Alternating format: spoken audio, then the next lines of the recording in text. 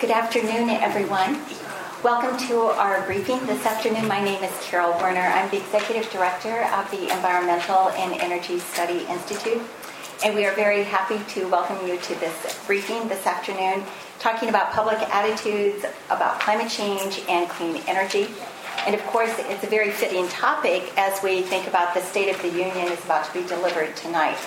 So this is an issue that may very well be addressed in some way during the State of the Union. It certainly is on the minds of policymakers as we look at many of the issues that are confronting the Congress and confronting state and local leaders as we deal with more and more issues around energy and climate. We are very pleased to be holding this briefing today, and as a result of new work that has been done by Professor John Krosnick. Some of you may have been at previous briefings where Professor Krosnick has talked about his findings, and we think that it is a very, very good opportunity to hear sort of the latest, get those perceptions, to have a better understanding of what the American public is saying across the country and across a whole range of demographics that make it all very interesting to learn more about what the current state of thinking really is. And of course, there are always more questions that need to be asked. We're going to hear a lot of new information today. And of course, this work that has just been completed in December had been commissioned through the Resources for the Future and USA Today. And so we are very, very pleased also to be holding this briefing in conjunction with Resources for the Future and to have the president of RFF here with us to also make comments this afternoon and to provide some very, very useful context, I think, particularly for policymakers, since we have someone who was a very prominent policymaker who is now leading RFF. So at this time, without further ado, I would like to turn to Dr. Krosnick, who has been looking at public opinion for more than 30 years, looking at how the American public attitudes are formed, how they are shaped, how they are changing, and how it affects their thinking and action, and how it may indeed affect how policymakers feel. He's been an expert recognized worldwide, looking at the psychology of attitudes, particularly in the area of politics, and has been a co-principal investigator of the American National Election Study, which has been a preeminent research project exploring voter decision-making. So, Dr. Krosnick?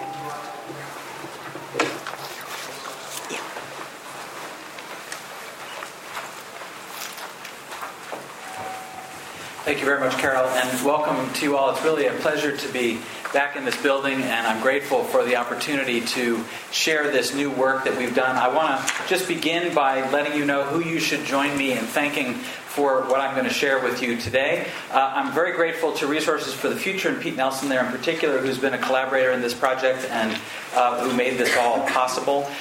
Stanford and the Woods Institute for the Environment in particular has been a supporter in USA Today. Our polling partner there, Jim Norman, has been very important in pulling this off as well. The research staff includes Yushuang Wang at RFF and my longtime collaborator at Stanford, Bo McInnes. And so I wanted to thank all of those folks, as well as Alan Krupek and Ray Kopp at RFF. So any questions you have about details, feel free to ask any of those people.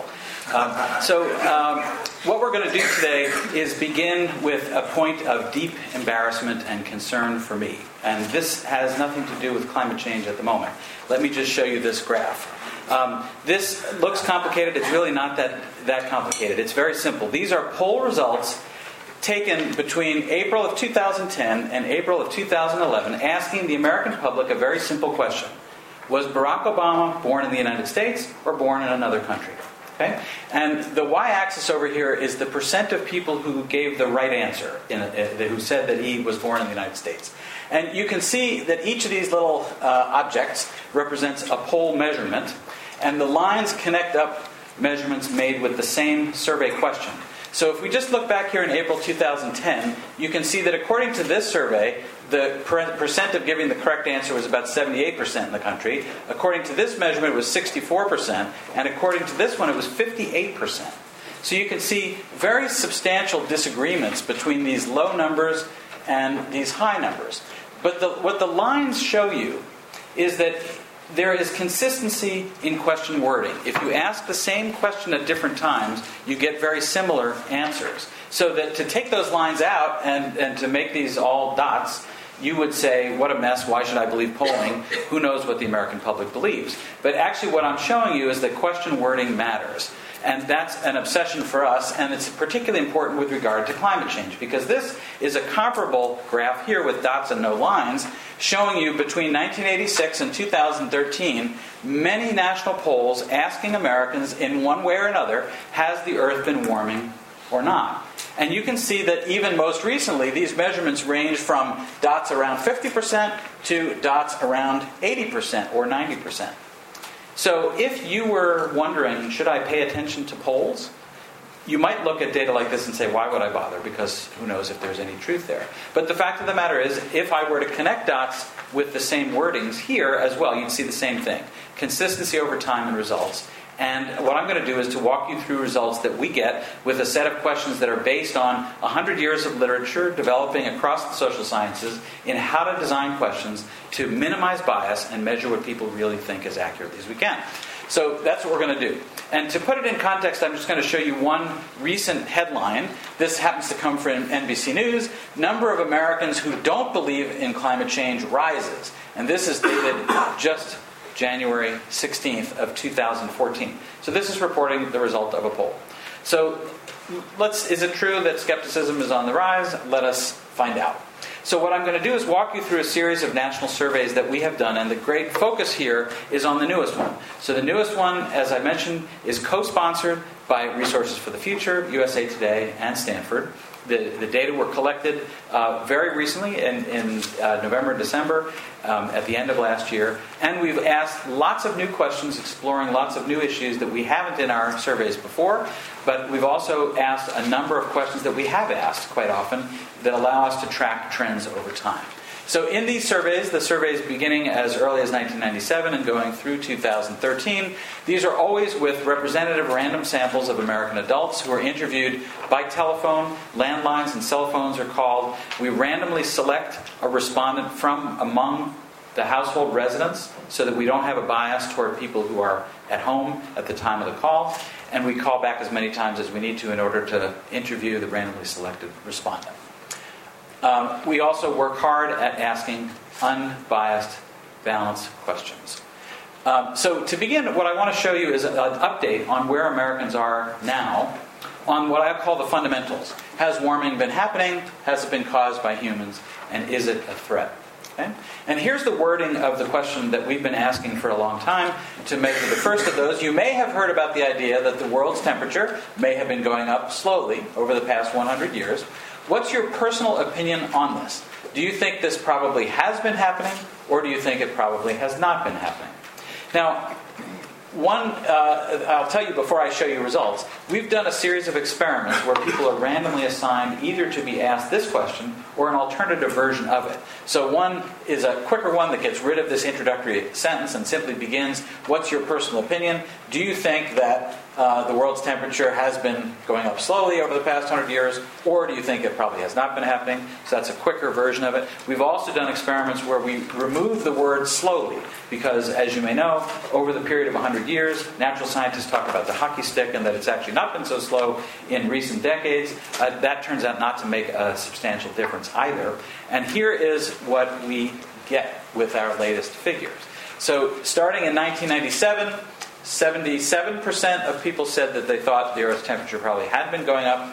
That number went up to the mid-80s in 2007 and 2008. Went down a little bit, went up a little bit, down, up, and the latest number is 73%.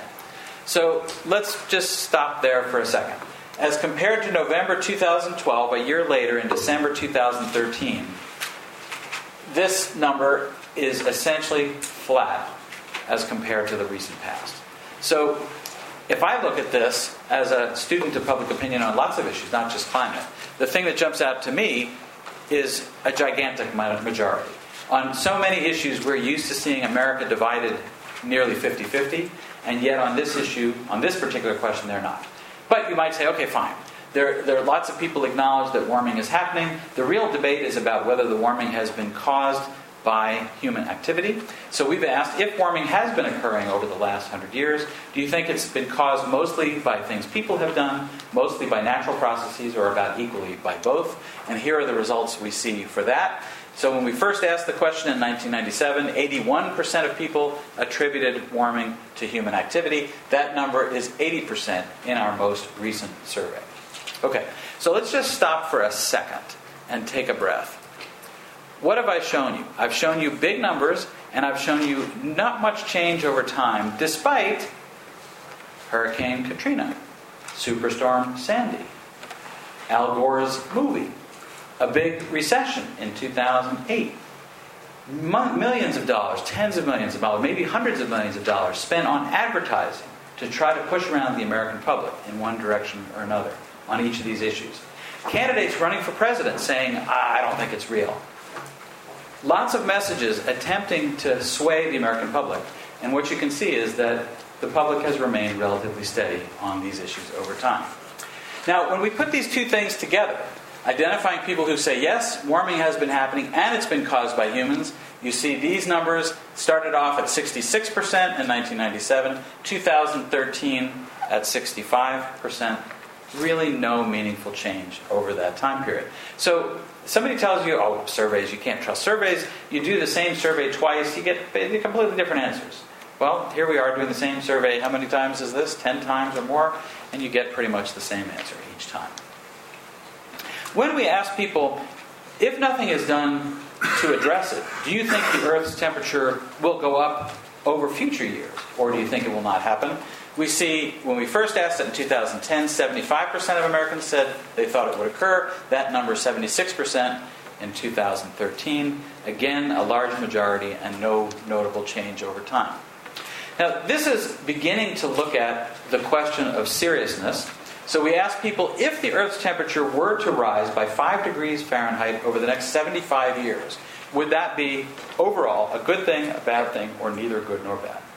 And here I'm showing you the percentage of people who said it would be a bad thing. Started off at 61% in 1997, 66% today. Now that's one particular version of warming, but we can ask about it in terms of people's perceptions more broadly. How serious of a problem do you think global warming will be for the United States in the future? In 2006, 83% of people said it would be a serious problem. For the country, that number at 81% today. When we asked that same question about the world, 85% said it would be a serious problem in 2006 when we first asked it, 83% today. Again, very large numbers.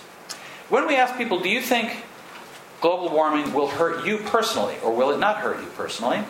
Here we see smaller numbers. Only about a little less than 2/3 of Americans have said they thought that they would personally be hurt by it. But when we ask, will it hurt future generations, the numbers go right up back to the territory that we had seen before. So people recognize that in not all cases is this about them personally, but they think more about it in terms of future generations being affected, which I think many scientists would agree with.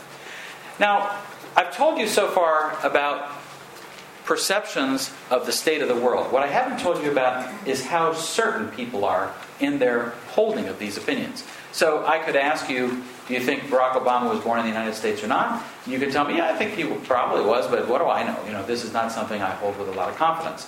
And we now know from about 50 years of research in psychology that people's beliefs and preferences held weakly are not as consequential as strongly held beliefs and attitudes. So we have actually asked people, how sure are you about your beliefs?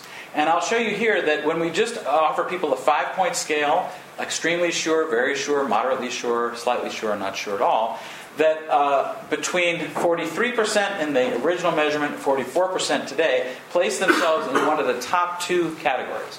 Now, obviously, a question about long-term warming in the past or in the future is an issue for natural scientists to provide information about.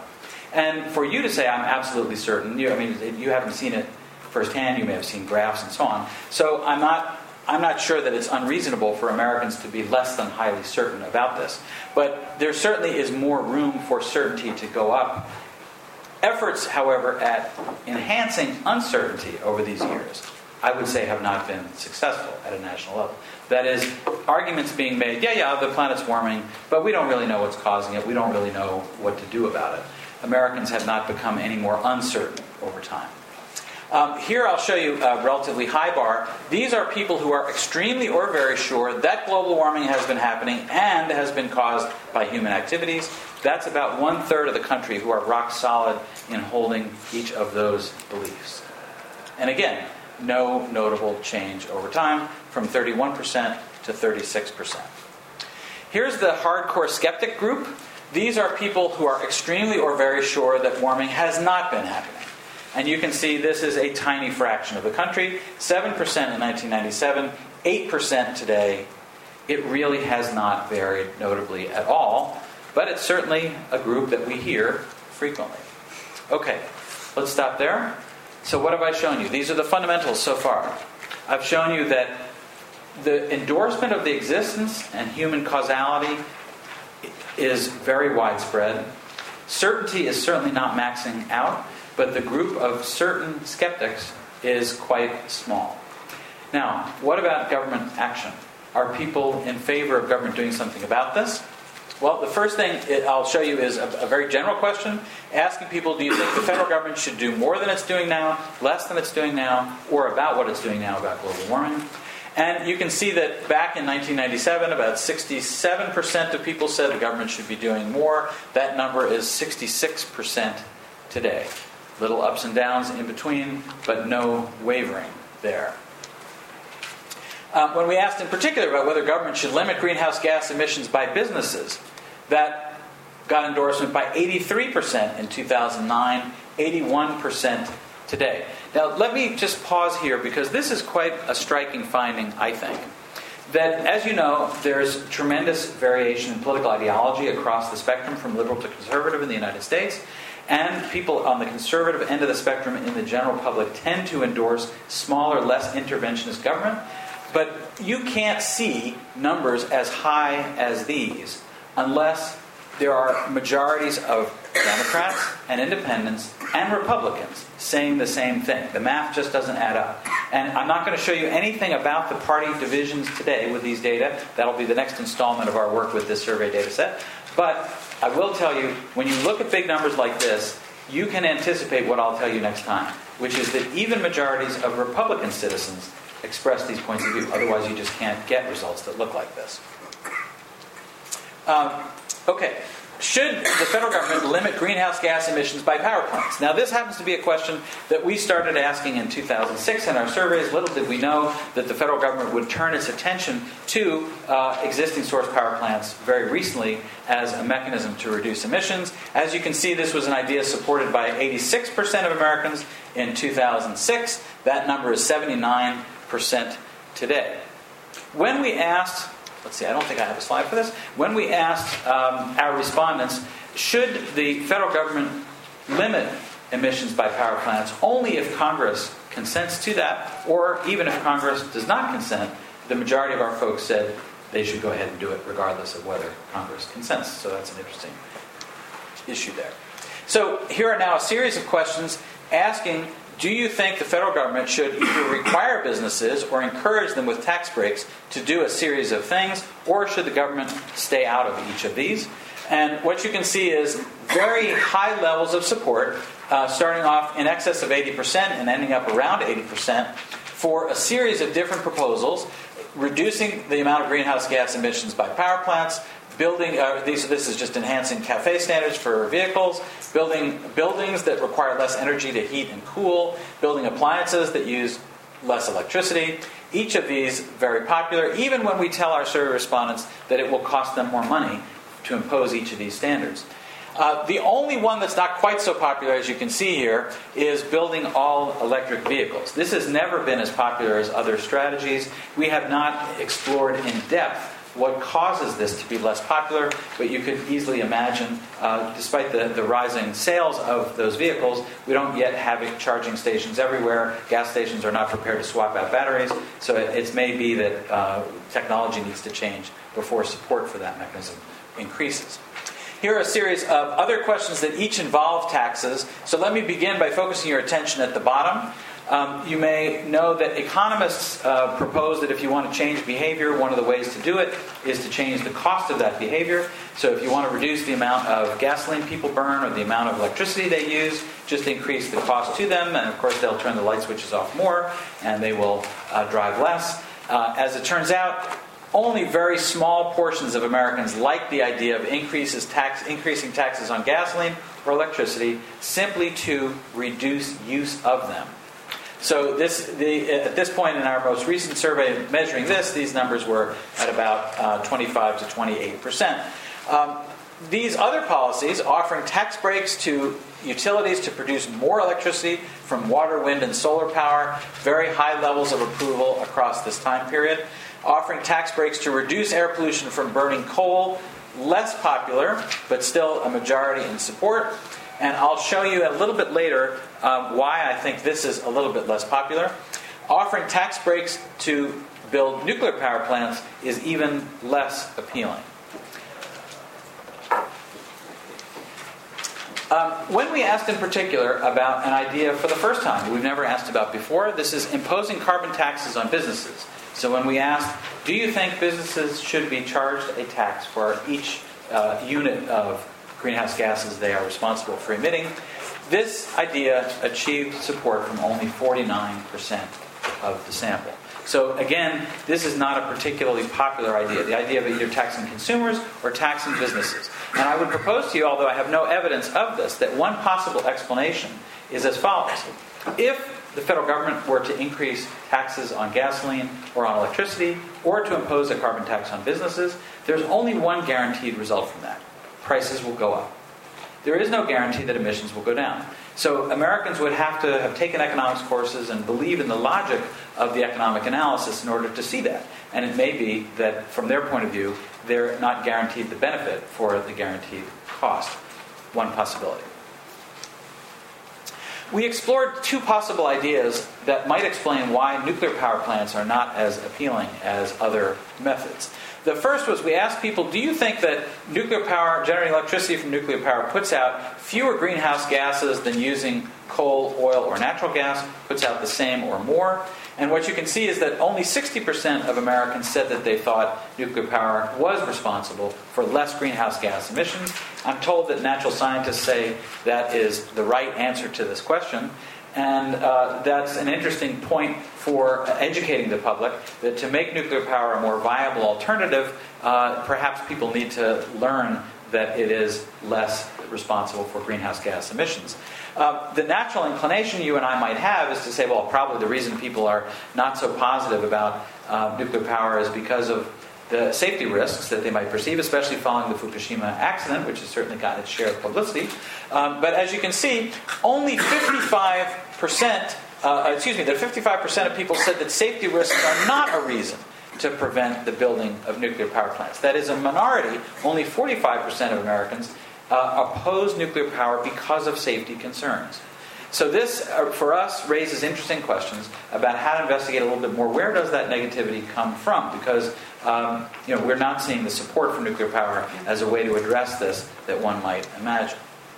Now, I want to tell you a little bit about general posturing toward other sources of energy. When we ask people, do you think that the federal government should or should not pay part of the cost for people to put solar panels on their homes, 68% of Americans supported that strategy. We also asked questions about cap and trade, and I'm going to show you 3 different versions of the cap and trade question. We did an experiment here, so for those of you who are not familiar with experimental methodology, in about 90 seconds you will be. What we do is we have the computer randomly assign each survey respondent to get version A, version B, or version C of the question. What that means is that those 3 groups of people are identical in every way, except for the way this question has been asked. And I'm going to show you why, because we wanted to explore whether changing the wording would change answers that we got. So here's the first version. It's a little bit long, so let me read it to you, and I apologize for the unreadable red here. There's a proposed system called cap and trade.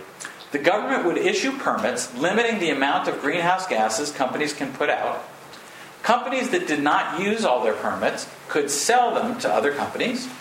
Companies that need more permits can buy them, or these companies can pay money to reduce the amount of greenhouse gases that other people or organizations put out. This will cause companies to figure out the cheapest way to reduce greenhouse gas emissions. Would you favor or oppose a cap and trade system to reduce the amount of greenhouse gases that companies put out? So again, I apologize, it's a little hard to read these words, but it says, this will cause. So as you can see, that's an assertion. And it's an assertion based on economic theory and research and observations over decades. But it's an assertion made by us, the survey question writers. So the second version of the cap and trade question changes those words. Wow, and you really can't read this. What it says is, instead of this will cause, it says economists say that this system is likely to cause. Okay, so the whole question is the same, except we've just changed this will cause to economists say that this system is likely to. Now you should realize this was a bold move for Resources for the Future, an organization filled with economists, to see what difference does it make to say economists say that it's likely to versus saying that it will. Here's version C of the question, and again, I'm sorry this is hard to read. That same phrase, economists say that this system is likely to, is in place there, but we added another sentence because this converts cap and trade into cap and dividend. It is, the money the government makes from selling the permits would be returned to all Americans equally by reducing the amount of income taxes they pay. So prices go up, and then you get a rebate. Okay? So what we're going to look at is, does introducing economists change evaluations, and does introducing the dividend change evaluations? And here are the results. Version A, 59% support. Version B, I'm sorry to say, statistically significant decline, shifting to uncertainty, 48%. But look at this gigantic, almost 20 percentage point increase by including the dividend in the process. So, of course, as you know, at least my understanding is that the proposals to tax carbon consumption don't hinge on that money disappearing. So the idea of it being available in the form of dividends somehow is plausible, and it's advocated by some in this space, and it looks like a good number of Americans can be converted, even in the face of the uncertainty, to see this as a favorable way to go. Next, we asked about the tax breaks that you know are in place now for various industries. So companies that make electricity from sunlight, wind, and water, should these tax breaks continue? 73% said yes. Should government subsidies to oil companies continue?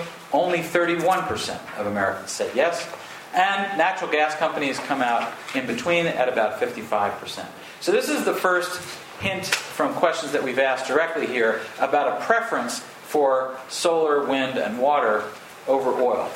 But to me, the most surprising results of this entire survey come from a set of questions that we never asked before, and I don't know of others who have asked them. We simply ask people, do you think making electricity from each of the following sources is a good idea, a bad idea, or neither good nor bad? And let me show you what we saw in a moment. But before we get there, on the way to it, let me show you the result that we saw about the Keystone Pipeline. When we described to people the Keystone Pipeline, we asked them, do you think the federal government should allow the Keystone Pipeline to be built or not? 56% of people said they thought it should be built. So this is another instance in which we are seeing support for this approach. Other organizations, the Pew Research Center and others, have seen similar numbers approving. Sorry, I guess I gave you a heads up to questions that will come in a minute. So we'll get to those generation methods shortly. So before we get there, will government action be painful? You might be wondering about the argument that taking steps to address climate change would hurt the American economy, would cost jobs, would hurt our international competitiveness. As you can see, when we ask people, do you think the U.S. doing things about global warming would hurt the national economy, would help the national economy, or would have no impact, you can see that the percent of people saying we would hurt ourselves economically was 27% in 2009, 30% in 2013. No substantial change. This is not an argument that has caught on with the American public. Secondly, should the U.S. take action on this issue to reduce emissions, even if other large nations generating greenhouse gas emissions, such as China and India, do not? Or should the U.S. only do it if those other countries do? And the answer is about 2/3 or more. In our most recent survey, 3/4 of Americans said the U.S. should take action regardless of whether those other large emitting countries do or not. What about the effects of climate change? We asked about a series of effects. For example, do you think global warming has caused there to be more droughts, fewer droughts, or had no impact on droughts? And you can see that only a bare majority of people see impact on droughts so far in 2012 and 2013. When we asked the same question about storms, about the same results. 55% in 2012, 62% in 2013. If you think Superstorm Sandy as a single event would change people's opinions, you might imagine this number would increase a lot. It didn't. It is a significant increase, but it's not a substantial one. Single events like that don't seem to push people around. However, when we ask people, do you think that Hurricane Sandy caused the damage? Let me say it one more time. Do you think that global warming caused the damage from Hurricane Sandy to be worse or not? 57% of people did say they thought it was enhanced in terms of its damage. When we ask people, do you think you've seen any effects of global warming so far? Again, a healthy majority, 71%, said they think they have seen some effects. And I won't spend too much time on this. I just want to highlight for you these are the effects that people mention.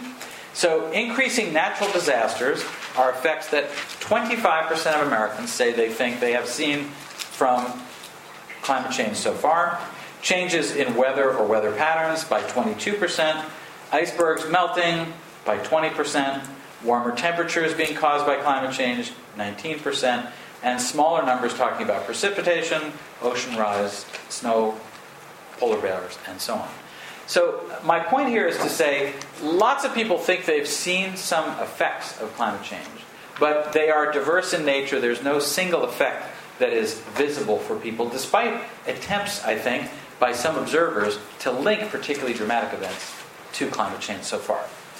As you may know, one of the arguments sometimes made by people trying to whip up public concern about this issue is that extreme weather events are the answer. If we want to get Americans concerned, we just need to really play up events like Hurricane Sandy. So when we ask people, do you think the world's weather patterns have been more unstable, less unstable, or about the same in recent years? As you can see, about 70% in 2006 said they had been more unstable recently. That number is 62% in 2013. There's no evidence that Hurricane Katrina or Hurricane Sandy altered numbers like this. One single event, even a typhoon in the Philippines, does not seem to be enough to alter people's perceptions of weather instability. Okay. Now, as you may know, the skeptical lobbying effort, in part on this issue, has attempted to discredit natural scientists working in the area. And one of the things that we've done is to ask people how much they trust scientists studying the environment and global warming in particular over time. And as you can see, these are ratings from a rating scale. These are respondents putting natural scientists at the top 3 points on this rating scale, starting out at about 72%, 64% here in 2013. If you want to look at this graph and ignore this number and say 75 down to about 70, down to about 65, you can see a small trend downward in these numbers. But I personally would not see this as a huge headline myself. I would say that trust in scientists has been high and has remained relatively steady over this time period. The last question of this set. Should we take steps now to prepare for the possible effects of climate change, or should we wait and see? You could easily imagine that some people would say, look, that no scientist can know for sure what's going to happen 10 or 50 years from now, so why would we want to invest in preparing for those problems if that money might be wasted? Why don't we just wait and see what happens? In fact, what we see is a breathtaking 83% of Americans saying we should take steps now to prepare for the possible effects rather than taking chances by waiting for the future. Okay, this finally brings us to what I found to be, at least for me personally, the knock my socks off findings of this survey. So when we ask people, is it a good idea, a bad idea, or neither good nor bad to produce energy from a series of different sources, here's what we see. 91% of Americans saying solar power is a good idea, 84% saying wind is a good idea, 83% saying hydroelectricity is a good idea, natural gas dropping to 48%, nuclear power at 33%, and coal down at 21%. Now, this is an interesting set of results, given that, as you may know, coal is remarkably inexpensive as a source of electricity. This is the American public saying, okay, I understand it's cheap, but to me it doesn't sound like a good idea. This looks like a public, to me, saying they prefer to move in this direction rather than in this direction. And this is all respondents? The entire country, yeah. Everything I've shown you so far is the entire country. Okay, now we're coming into the home stretch here. I'm almost done. I want to show you just a couple of last tidbits. And this is a bite, but it's a big bite. As you may know, about a month ago, we released a new set of results that I'm just going to share with you now. So these are not exactly new, but for those of you who haven't seen them, I want you to get a taste of it. The message I heard talking to people in this building repeatedly over time is that national surveys like what I've shown you so far are interesting and helpful, but not nearly as helpful as are needed. Because each elected representative in the House and Senate represents a particular geographically located constituency, and I may tell them what the nation as a whole thinks, but I'm not telling them what their constituents think. So we developed a technique where we concatenate surveys together, put 22,000 respondents into a single analysis, break them up by state so we have random samples of people in almost all the states. And then we produced maps showing the percent of people in each state who hold each of a series of different beliefs. So here's the first map. And next time we'll invest in a more modern projector so you can see it a little more sharply. But the darker the state, the bigger the majority saying that global warming has been happening in answer to our question. And I'll make your task of looking at these maps a little quicker and more efficient by telling you we didn't find a single state that was majority skeptical on climate change across the different measures that we looked at. Instead, what we see is either bare majorities or large majorities or huge majorities on the green side of the issue. In this case, the numbers range from as small as 75% to as high as 88%. And you can see that the darker states tend to be around the edges of the country in this case. Yep. Do you have data for the state of Hawaii and Alaska? We do not. I'm so sorry. Not that we don't like Hawaii and Alaska, but we didn't have numbers to be able to do that. We need to have interviewed enough people in those places in order to do it. I'm just going to show you a few more of these maps quickly, but they all tell basically the same picture. This is whether warming will continue in the future. Numbers range from 60% to 82%. And by the way, states like this that have no number, we don't have enough respondents in those states to actually produce a reliable estimate. Whether warming has been caused by human activity, these numbers range from 65% to 92%.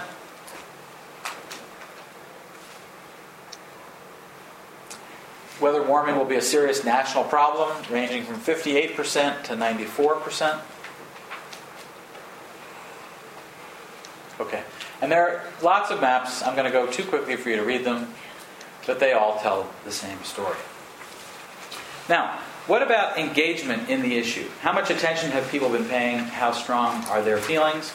Well, this is showing you the percent of people in each state who say the issue of global warming is extremely important to them personally. These are the people who wake up in the morning and say, another day, another opportunity to influence government on climate change. There are people who are skeptical about climate change, and there are people who are green on the issue. And you can see that these numbers vary from a low of 3% to a high of 16%. These are the people who vote based on the issue. These are the people who give money to lobbying organizations on the issue. They write letters, they make phone calls. And these groups are about typical for most issues that get a lot of attention in the Congress. Gun control, abortion, capital punishment, and others. The small group of passionately engaged people is about this same size. This shows you another measure of engagement. Percent of people who say that they are highly knowledgeable about the issue. These numbers range from 29% to 69%. And you can see some states are more involved and knowledgeable, at least according to their own assessments, than others. Okay. I'm not going to show you these maps, but they're just like all the rest of them, showing you lots of support for policies. So in each of those cases, without spending time on details, there's no state that comes out majority skeptical. Now you might imagine that states like West Virginia or Texas, places where there are significant economic interests in fossil fuels, that there would be skepticism about this issue. But those are also places that are warm, those are places that are along coastlines. There are various different competing factors that are at play. And there are places that know the dangers of heat. And so what we find in our analysis is that economic interests play only a small role, if any, in governing the opinions that people express. So what conclusions can we reach? Well, first of all, opinions have been overwhelmingly green, I think, on the issue and have remained relatively steady over a period of years, despite many events that speculators thought might have influenced opinions. That hardcore skeptics remain a tiny fraction of the nation. That all states that we were able to look at are a majority green. There's no state that's a majority skeptical on the issue. And the clear message from more than 80% of Americans is to prepare for the likely effects of climate change now, not to wait and see and deal with those problems later. Solar, wind, and water are viewed favorably by the vast majority of people as sources of electricity. Coal is viewed favorably by a very small fraction of the country. And the message is clear from Americans to end subsidies for the coal industry, while at the same time continuing government subsidies for solar, wind, and water power generation and supporting the installation of solar panels on homes. Okay, so thank you for your patience. Let me say I appreciate your time and working through these details. These are, in some sense, very new results, but at the same time, they are results that reinforce a picture we've seen for some time. The American public stands clearly on one side of this issue, in my opinion, based on these measurements. And I'm privileged to have had the opportunity to do this measurement again. I thank RFF and USA Today, and I thank you. And we can do questions later, I think. Is that right? Good.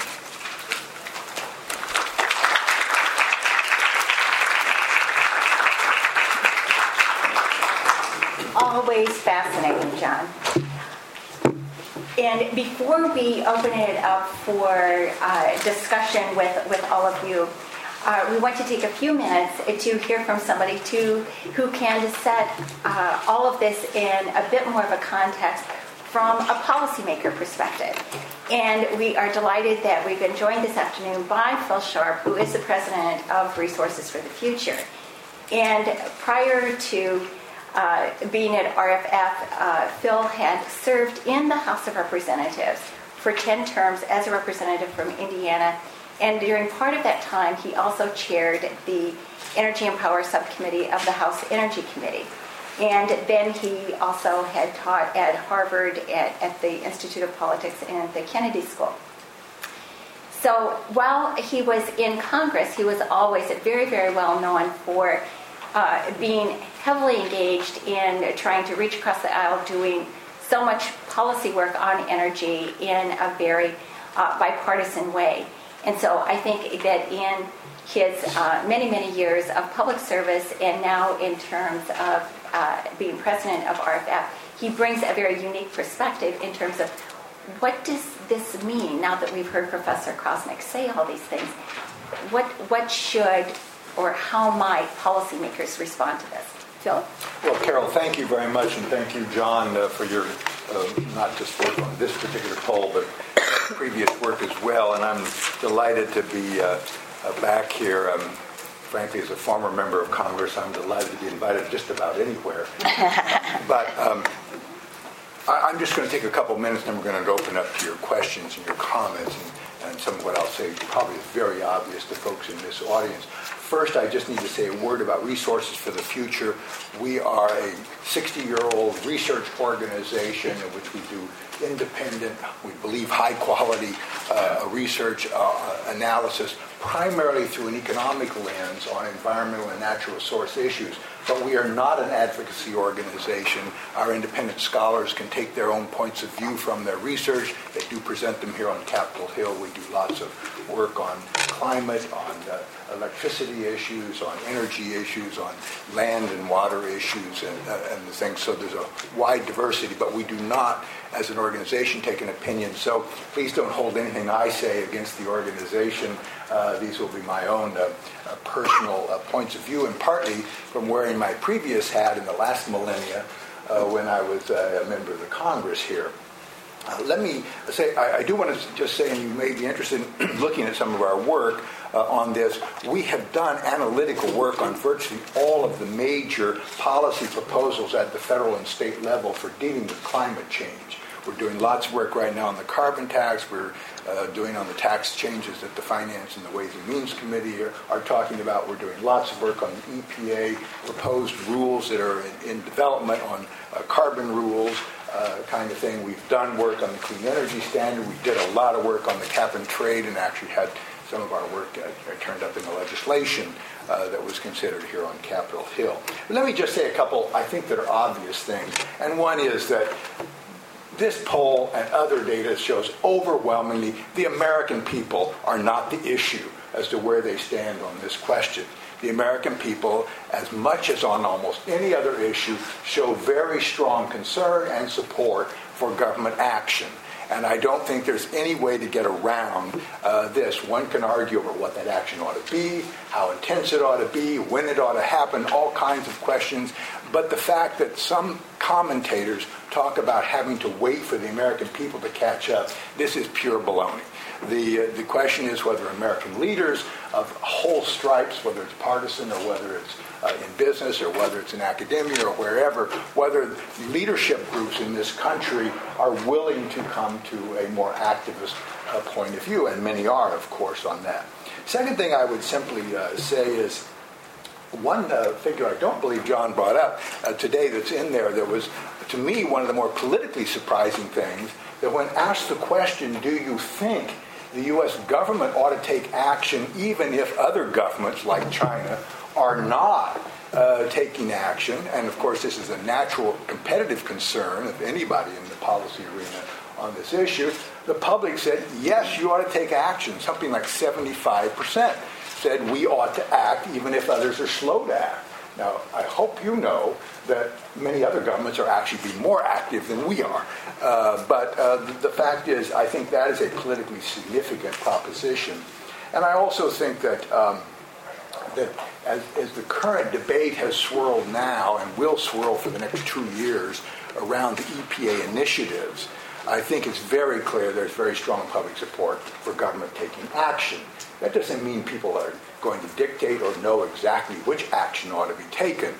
But what I suggest to you is that this leaves room in the American political system for actions by people that want to engage in this issue in a serious and informed way.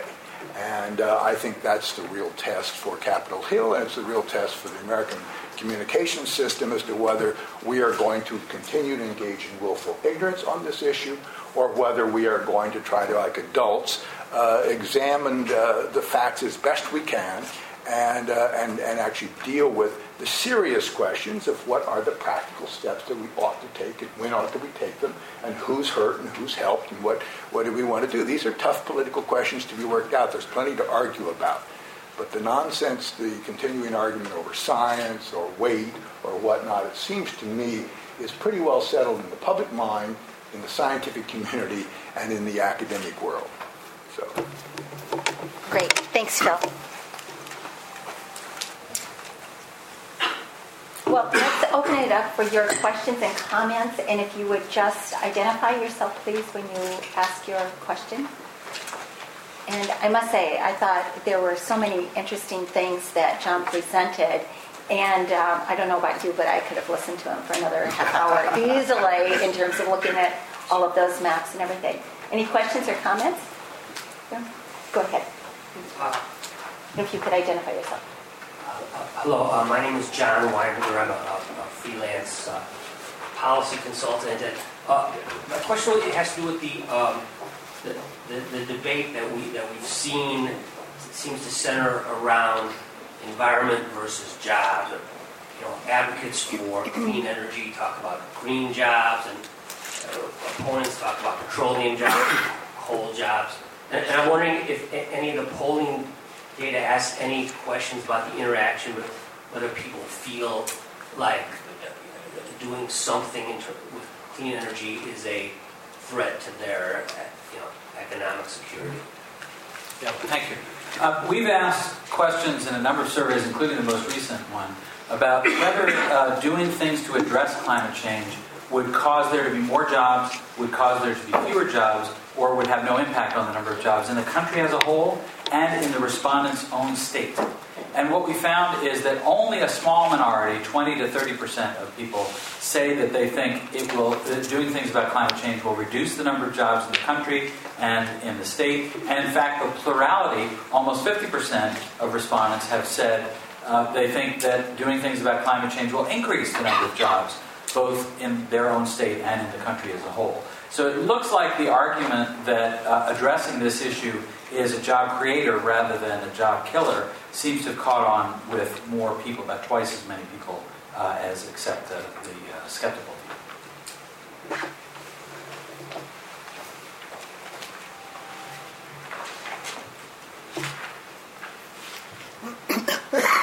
I was interested, Dina Sterling, Cooperative Finance Operation. I was interested in two questions, and I'd like to ask you about affordability. When you asked about preference for different fuels, the public clearly preferred renewables. But when you went to the specific strategies, the three alternatives, which was very clever, and you asked whether or not people would like to have a strategy that took the taxes being paid, or whatever, taxes small t, and give it back in terms of dividends, indicates that there is a concern about getting money back. Did you ask any questions around affordability? Do people in the survey understand that some of these other ones that they prefer might have cost implications? Just curious. Yeah, thank you. So this is obviously an important issue, and we've gotten at it a number of different ways in our most recent survey and in earlier ones. So I'll summarize the results for you. I would have been happy to keep you here. If I had Carol's permission, I would have been happy to give 2 more hours of presentation, but I thought I should keep it to the limit. By the way, you can see there on our webpage at Stanford, there are videos of many past presentations that I've done on this that go into detail on many of these issues, and you're more than welcome to look at them.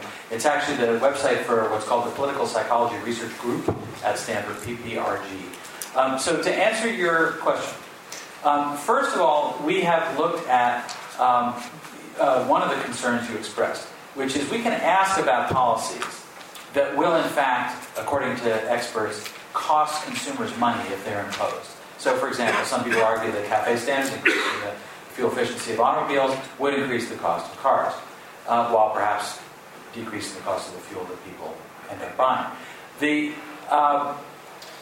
When we have experimented in actually telling people that it would increase cost to them, we don't see public support for those policies going down notably. More importantly, we've done a series of measurements using a technique called contingent valuation, which is a well-established 60-year-old technique in survey research, where we describe to people a benefit that they might get, which is, in this case, a description of the reduced emissions that could be produced by that policy.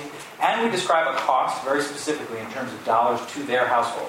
So we say, for example, we could reduce U.S. emissions by 80% by 2050, but it would cost your household about $180 per year in increased cost of the goods and services you buy. If you could vote for or against this policy, how would you vote? So this is an opportunity to find out when you tell people specifically what the benefit is and specifically what the cost is, how do they react? So the first thing I want to tell you is that when we randomly assign each respondent to be told one of a series of different prices, so some people might be told $100 a year, others might be told $150 a year, others might be told $250 a year, the people who get the higher prices vote yes less often. So just as economic theory would suggest, when the price goes up, people are less and less willing to buy. What that suggests to us is they're paying attention. They are aware. They're not willing to pay an unlimited amount for this. However, what we find is that using EPA and CBO computations of the likely cost of emissions reductions of that magnitude, that when we aggregate up the amount of money the American public says they're willing to pay by their yes and no votes, the public is willing to pay just enough to cover those costs. So that, to me, is pretty telling. We have evidence that people are answering the question thoughtfully, responding to the price being provided. And we don't get 80 or 90% voting yes. When we tell them it's going to cost even $100 a year, we get only about 65% of people voting yes. But those people, the amount of money they're willing to pay, multiplied out by how many households there are in the country, provides enough money to cover the cost.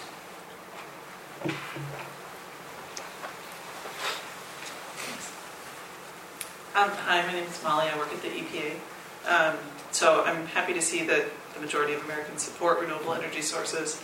And I'm curious if you asked about, do they know where their electricity comes from, and are they aware of other options that they can make that choice? Yeah, that's a great question. We actually started doing research, Ray Kopp and I, on this issue back in the 1990s. And one of the very first things that we did was to give Americans a quiz, asking them, what percent of American electricity do you think comes from each of a series of different sources?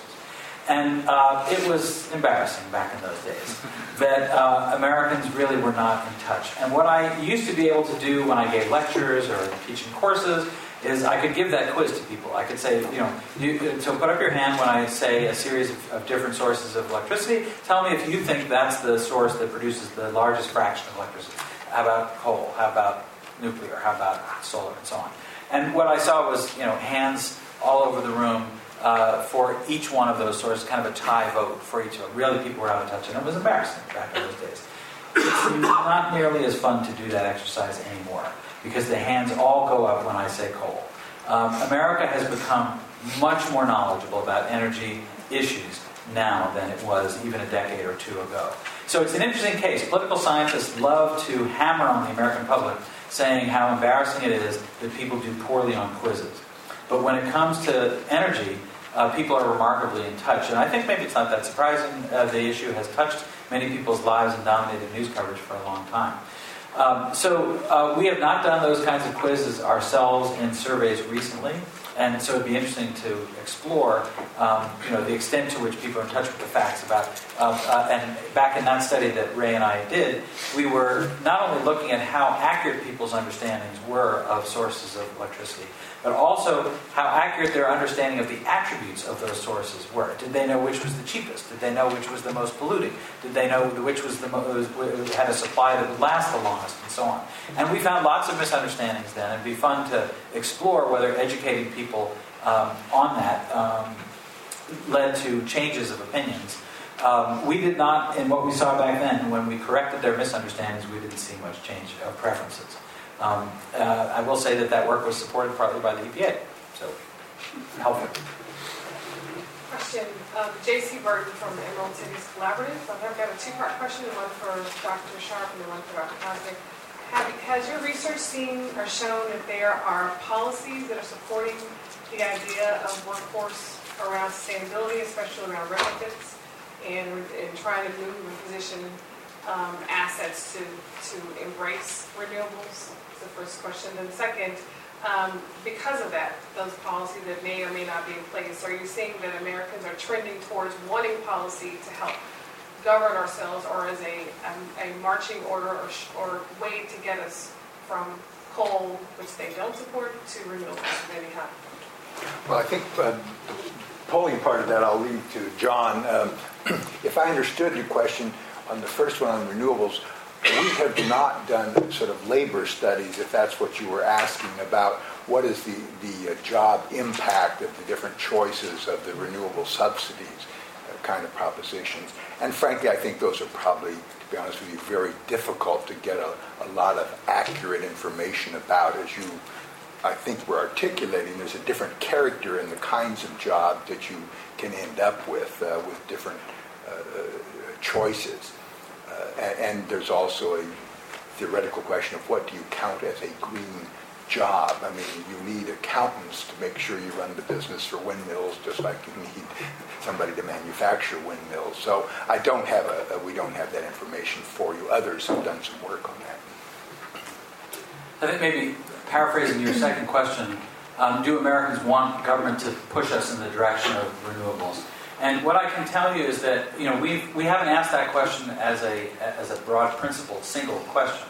But I feel comfortable answering your question based upon answers to lots of specific questions that we've asked over the years in this arena. And what we see is we've really looked at three different kinds of ways in which government could push the country. One is through mandates or standards, where there are requirements, CAFE standards and others like that tell businesses how they must conduct their activities. There are positive incentives like tax breaks for doing the right things, this in quotes, and then there are negative incentives, tax increases to punish desired behavior that we desire to reduce, perhaps one could argue.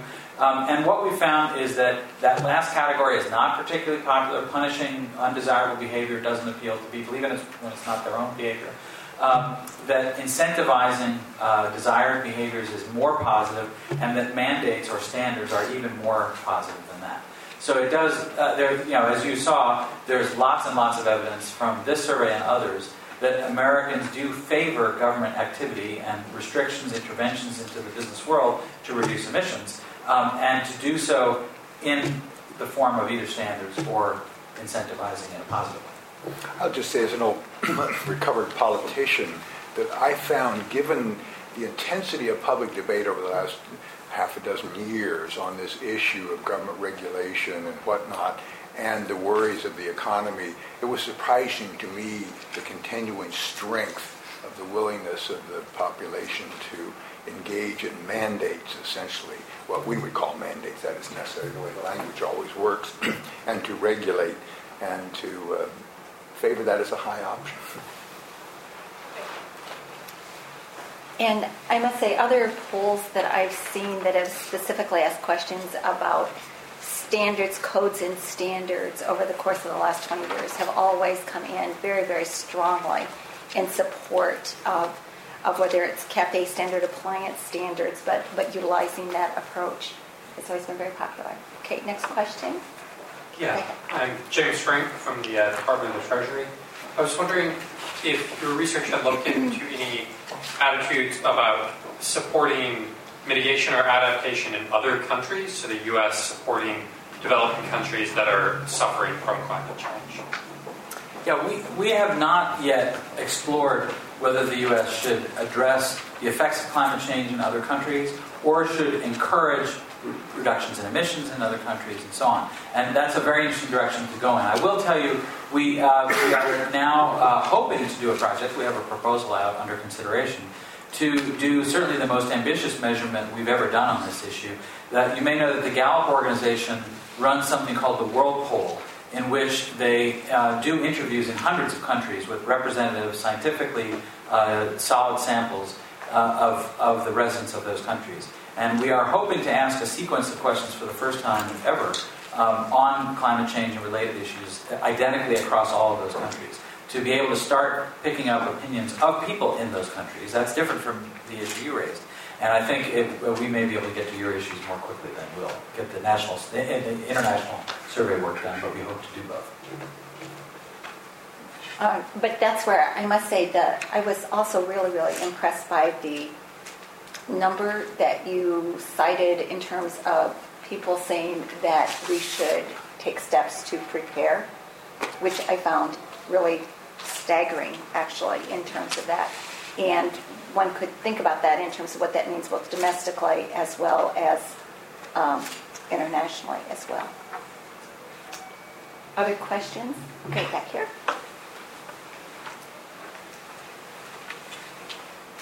Hi, Lucas Befera, C2ES. Excellent work, Professor. Really nicely done. That number, the 91% that favors solar, is really an excellent and very encouraging number. But I'm curious, how do you think that number would change if you mentioned that the bulk of those panels are being imported from China?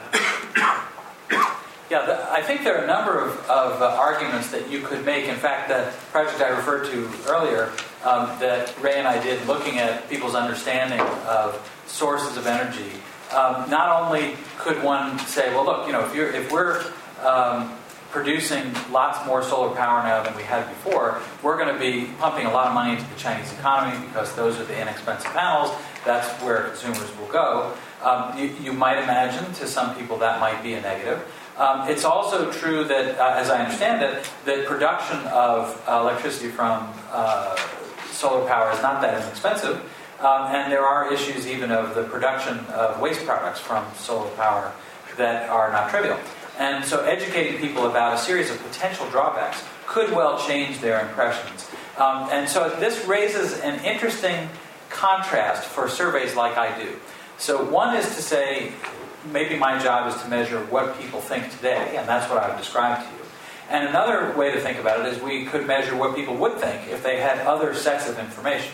And that can be interesting as well, and that's what you're highlighting. And I think if Ray and I ever get back to really redoing again that project we did years ago, we would be giving people lots of new information to educate them about the pros and cons of various different sources of energy, and who knows where they would move.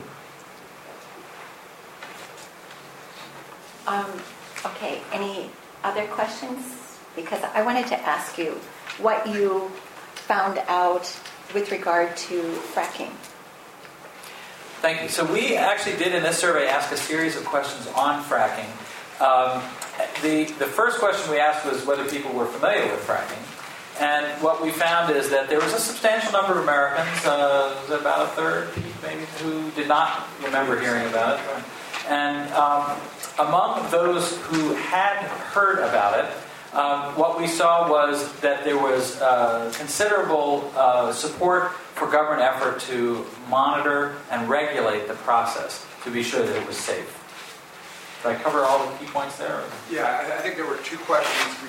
We asked, how much do you think government is doing right now to protect against environmental risk of fracking, and then how much do you think government should do?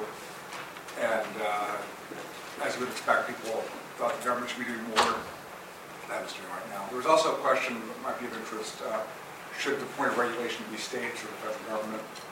And that was about 50-50. Oh, should the regulator be the individual states of fracking activity or the federal government? And I would also just say that if you go to rff.org/climate survey 2013, the exact wording and the results of these questions are available. So you can. Terrific. Okay. We'll say it one more time. Yeah. rff.org/climate survey 2013. All smushed together. Great. Any other questions or comments? You've got this guy here right now on your side. So anyway, and I must say there were some of the questions I think that certainly lead to additional questions that we would all love for you to be looking at. And once again, I think that it is absolutely fascinating in terms of what you're finding and in terms of some of the consistency. And from looking at things from a congressional perspective, I find it absolutely so interesting in terms of looking at those maps and the really high percentages across the country that I think is really important for everybody to really be aware of and to look at. The briefing today The video will be on EESI's website, so please feel free to go back and look at that if you want to get more information and pick up some of the things that have been presented by Dr. Kosnick. And you've also got the RFF address so that you can get more and more information there, as well as, do you want to say the Stanford website address too, where you had some of your other work? If I had it memorized, I would be happy to share it with you. But if you put my last name into Google and put PPRG, you will find it. Okay, that's what I wanted you to do. Okay, great. So thank you all very much for coming. Thank you very, very much, John, and thank you very, very much, Bill, for being here.